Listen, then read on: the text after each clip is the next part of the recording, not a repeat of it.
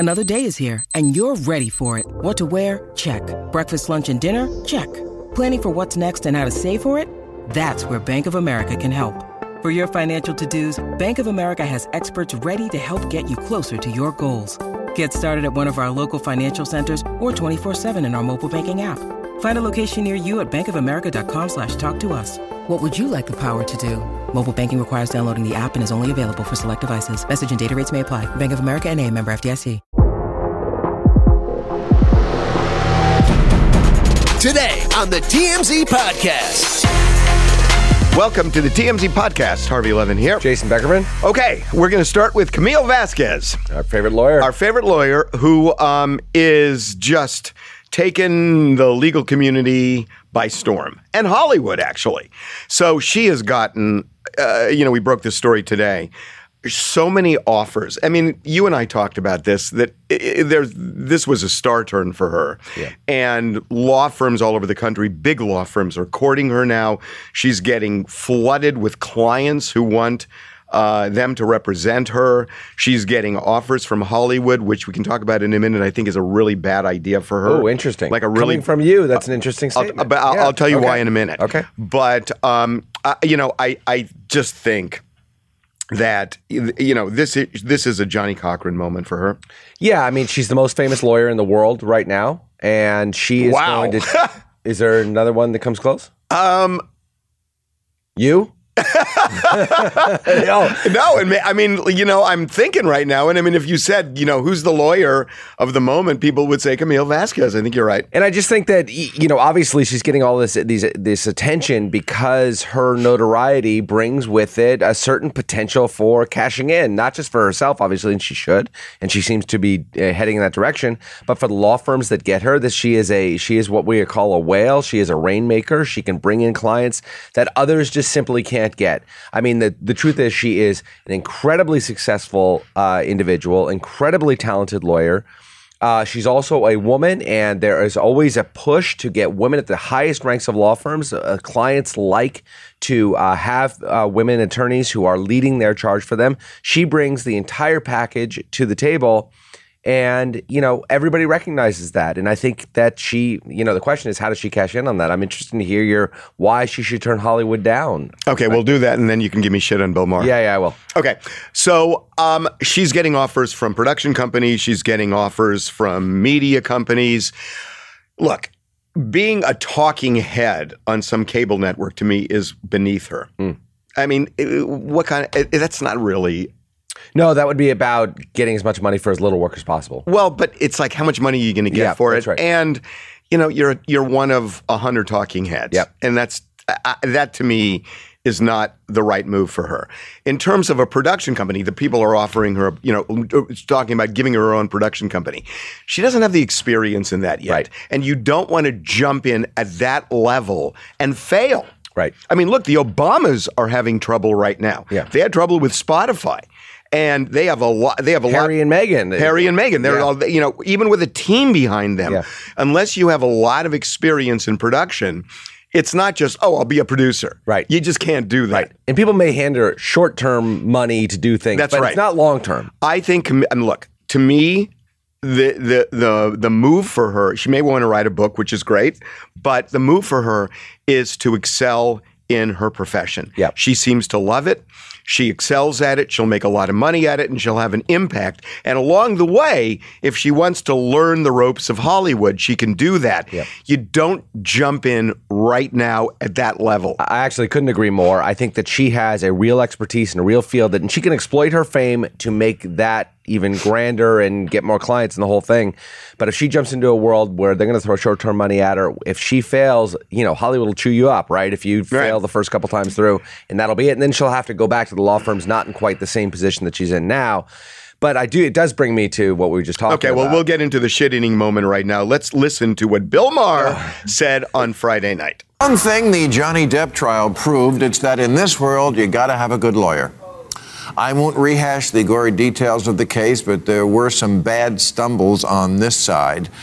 While conversely, thanks to Camille Vasquez, Johnny's name has been cleared, if not his bloodstream.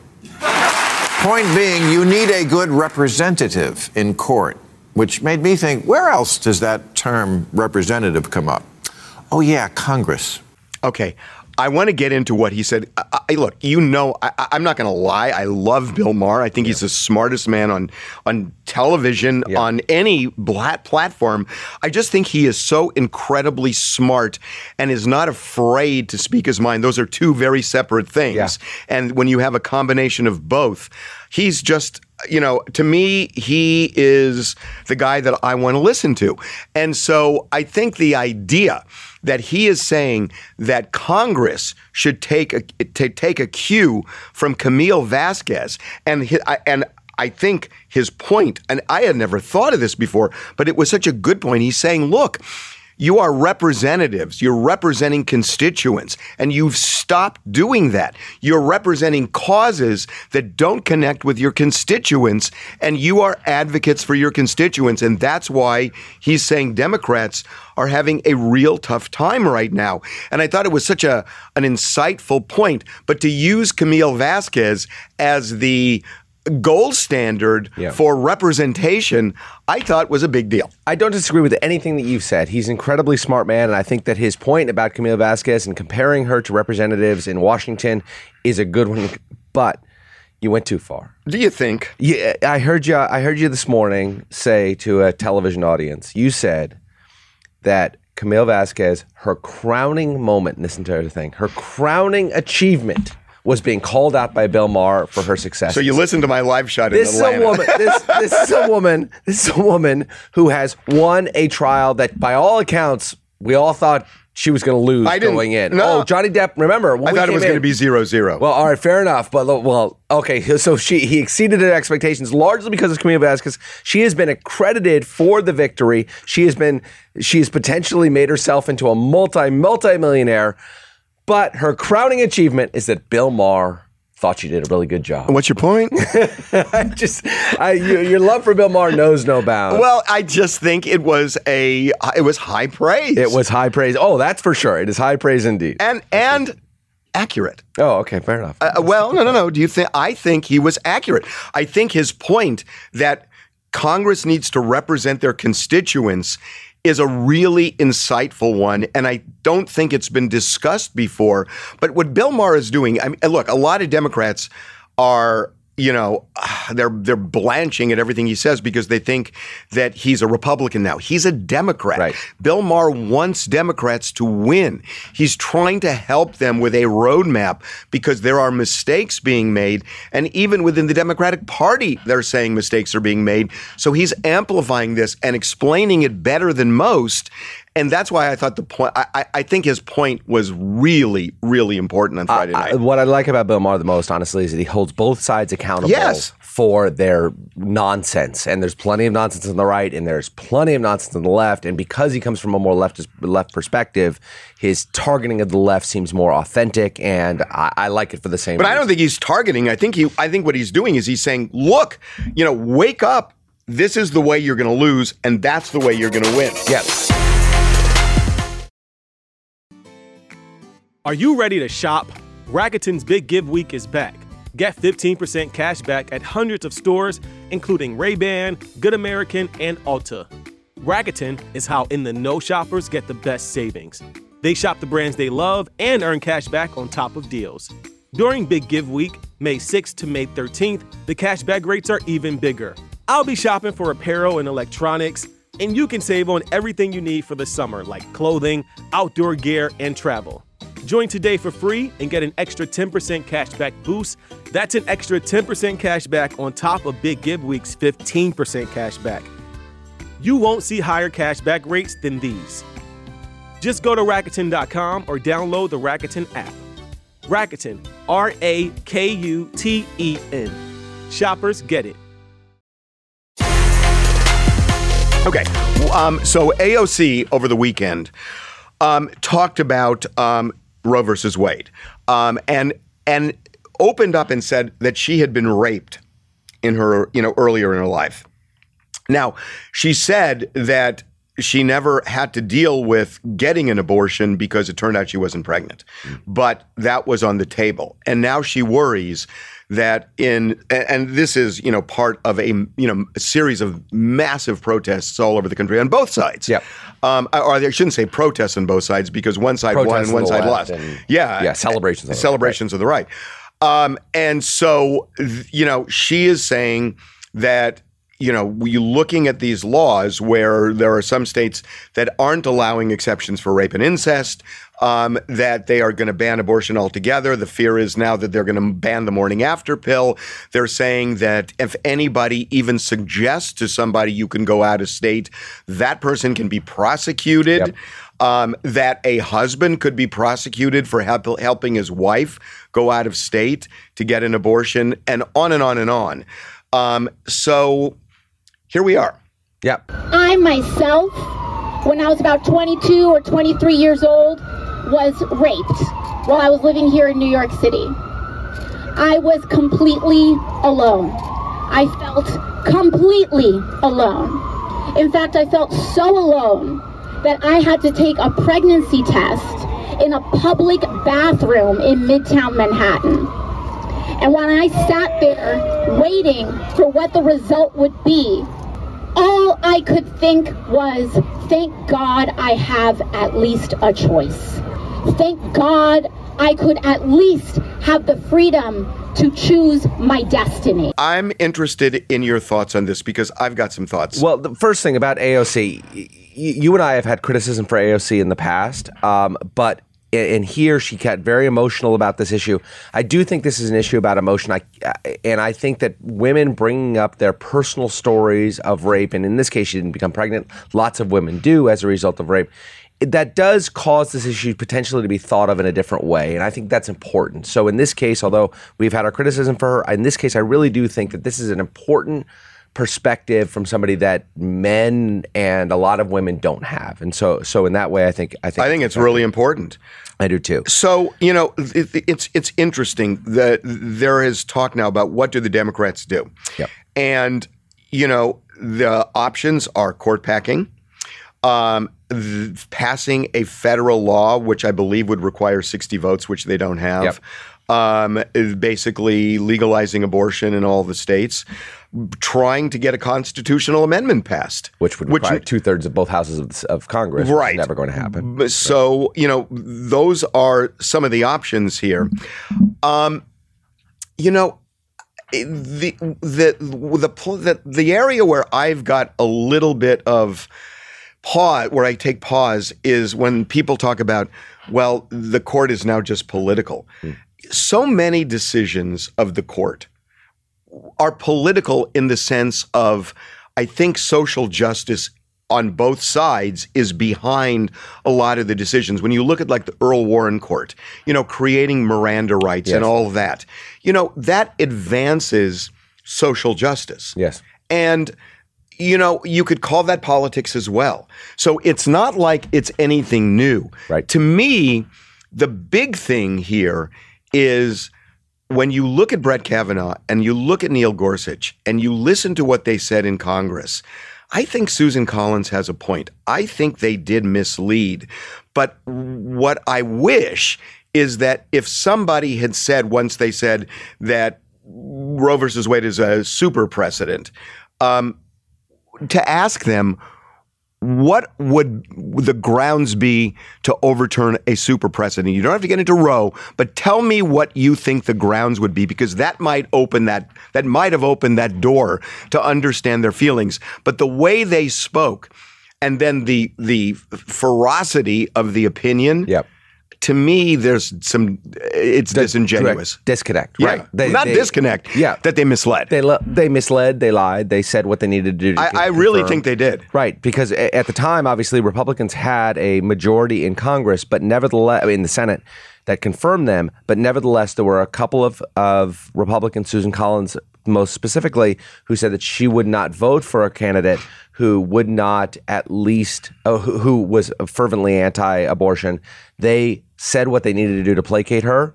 The first decision comes along and they go in the opposite direction. But the opposite direction in a way where They didn't say that this is a close call. They just said Roe was wrong from the start. Right. John Roberts gave him a central path in his concurrence, and they abandoned that as well. They went with Alito's absolutist path, which frankly gives every state the ability to stop abortion, even at the moment of fertilization. So, people talk about this as a 6-3 decision. It wasn't. It was a 5-4 decision. Right. Just to clarify for people, what Roberts said was validate the Mississippi law, which basically allows abortions, but only for the first 15 weeks. Right. But don't go as far as overturning Roe versus Wade. And the other 5 said, no, we're going to do it. Exactly. And just the way it was written, the way Alito wrote it, it was so, preordained that I just felt that Gorsuch and Kavanaugh lied. Yeah. I think they just lied. Yeah.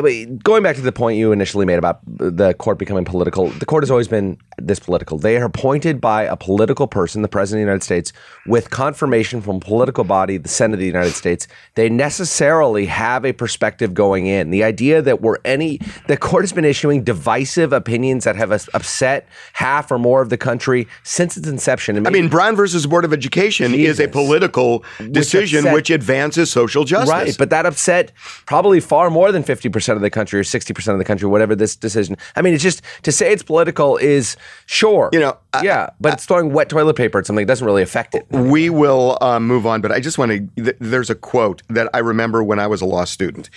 One of the worst, dumbest justices on the U.S. Supreme Court in history, his name was McReynolds. Yep. But he said something that I have never forgotten when I read one of his opinions. And I will translate this, but he said, an amorphous dummy, unspotted by human emotion, is an unbecoming receptacle for judicial power. And what he's saying is that there is a place for emotions and experience to play into these decisions, that it's not this slot machine theory of justice that you put the facts in, you put the law in, you pull the lever and you get a result. You want a judge who feels something, who has emotion. Yeah. And that's why he said what he said.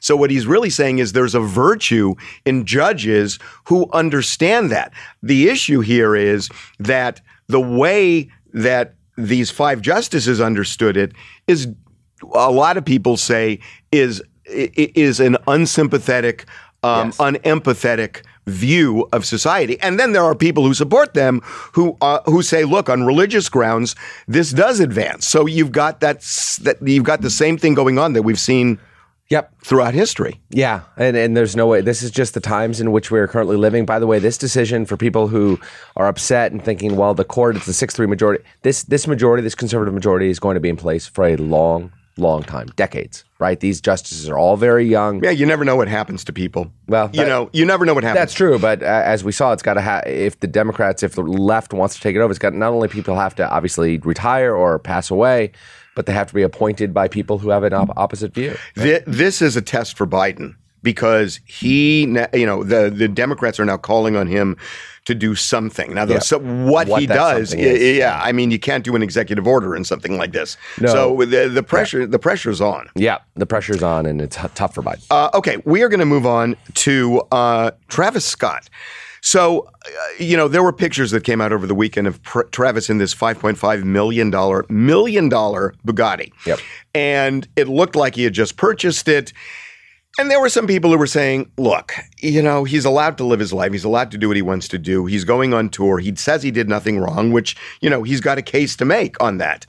But, lawyers on the side of the victims who died or were injured at Astroworld, they got to be smelling blood in the water. So over the weekend, Travis's people said, and we got this and put it up.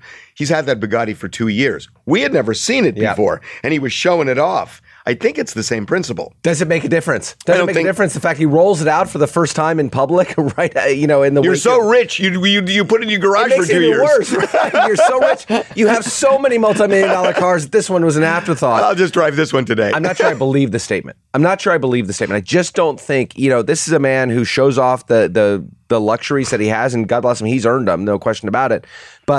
And we haven't seen this car, and all of a sudden it comes out $5.5 million car, and the news story goes around, and he starts to hear about how this might not be playing well. The PR team then gets involved and says, well, it's a couple years old. I just don't buy it. I got to tell you, I just don't. But buy even if it is, Yeah. I mean, it's. Yeah. What I have seen is that lawyers don't have control over their clients anymore. true. When you look at everything that's been going on, where they're doing interviews after, tragedies like this, Travis did an interview. It's like any lawyer would say, do not do this. I'll quit if you do this. Right. But they're all doing it. Their whole cue to fame is social media, right? And it's hard. You can't control your client when they're sitting at home in bed with their thumbs, pecking away at the. This is a different phone. world. It is. It is a different world. It used to have to be you'd have to call a press conference or you'd talk to the media. And or that's you easier. tell, or the lawyer says, shut up. Yeah. Don't do anything. Travis Scott's not going to be told to shut up. Speaking of, Jussie Smollett shows up at the BET Awards last night, and he does an interview, I believe, with Entertainment Tonight, and he says he's excited to be expanding his empire. Yeah. Well, he got dragged on social media for that, but again, it kind of ties into this whole thing. Jussie Smollett is appealing his conviction. Jussie Smollett faces another 5+ months in prison or jail. And he is out there saying, I didn't do it. I didn't do it. I didn't do it. And again, it's like, if I've learned anything over the last 17 years, just lay low for a while. Let things reset. But when there's a verdict, on the heels of the verdict, to go out like Amber Heard did, right? And Jussie Smollett is doing, it's like, this is not the way to come back. Because all it does is people say he's a liar. I don't believe him. The jury just said it. Time cures a lot. Yeah. Well, I mean, but at this point, isn't he sort of pot committed? Initially, I think he come out and said the right things about this. Like, I disagree with the verdict, but the jury has spoken. I'm going to respect that. I'm going to do my time. I'm going to come out, be better than ever.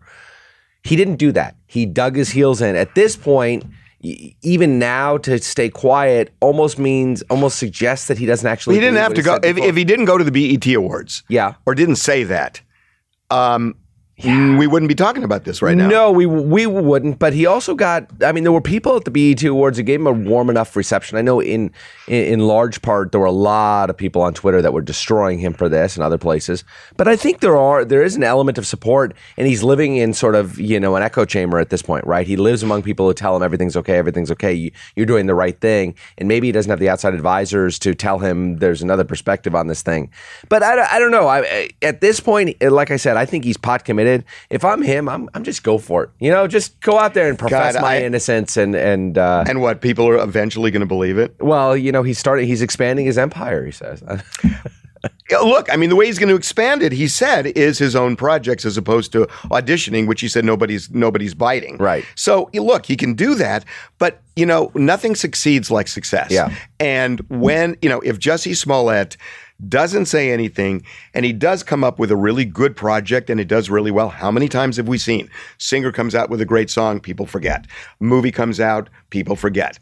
I mean, that's absolutely true. We have counted people out so many times. Robert Downey Jr. to oh my God, Drew Barrymore, to a million other people who suffered with, in those cases, addiction, and they get a hit, and they get a hit, and all of a sudden Robert Downey Jr. is the most famous actor in the world, or one of them right now. Right, from where he came from 25 years ago, we never would have thought that was possible. And that's what he should be focusing on, and he shouldn't be out there trying to undo a verdict that most people believe was just, and that he has zero chance of undoing. Absolutely. Right. Yeah. Okay, we'll see you Wednesday.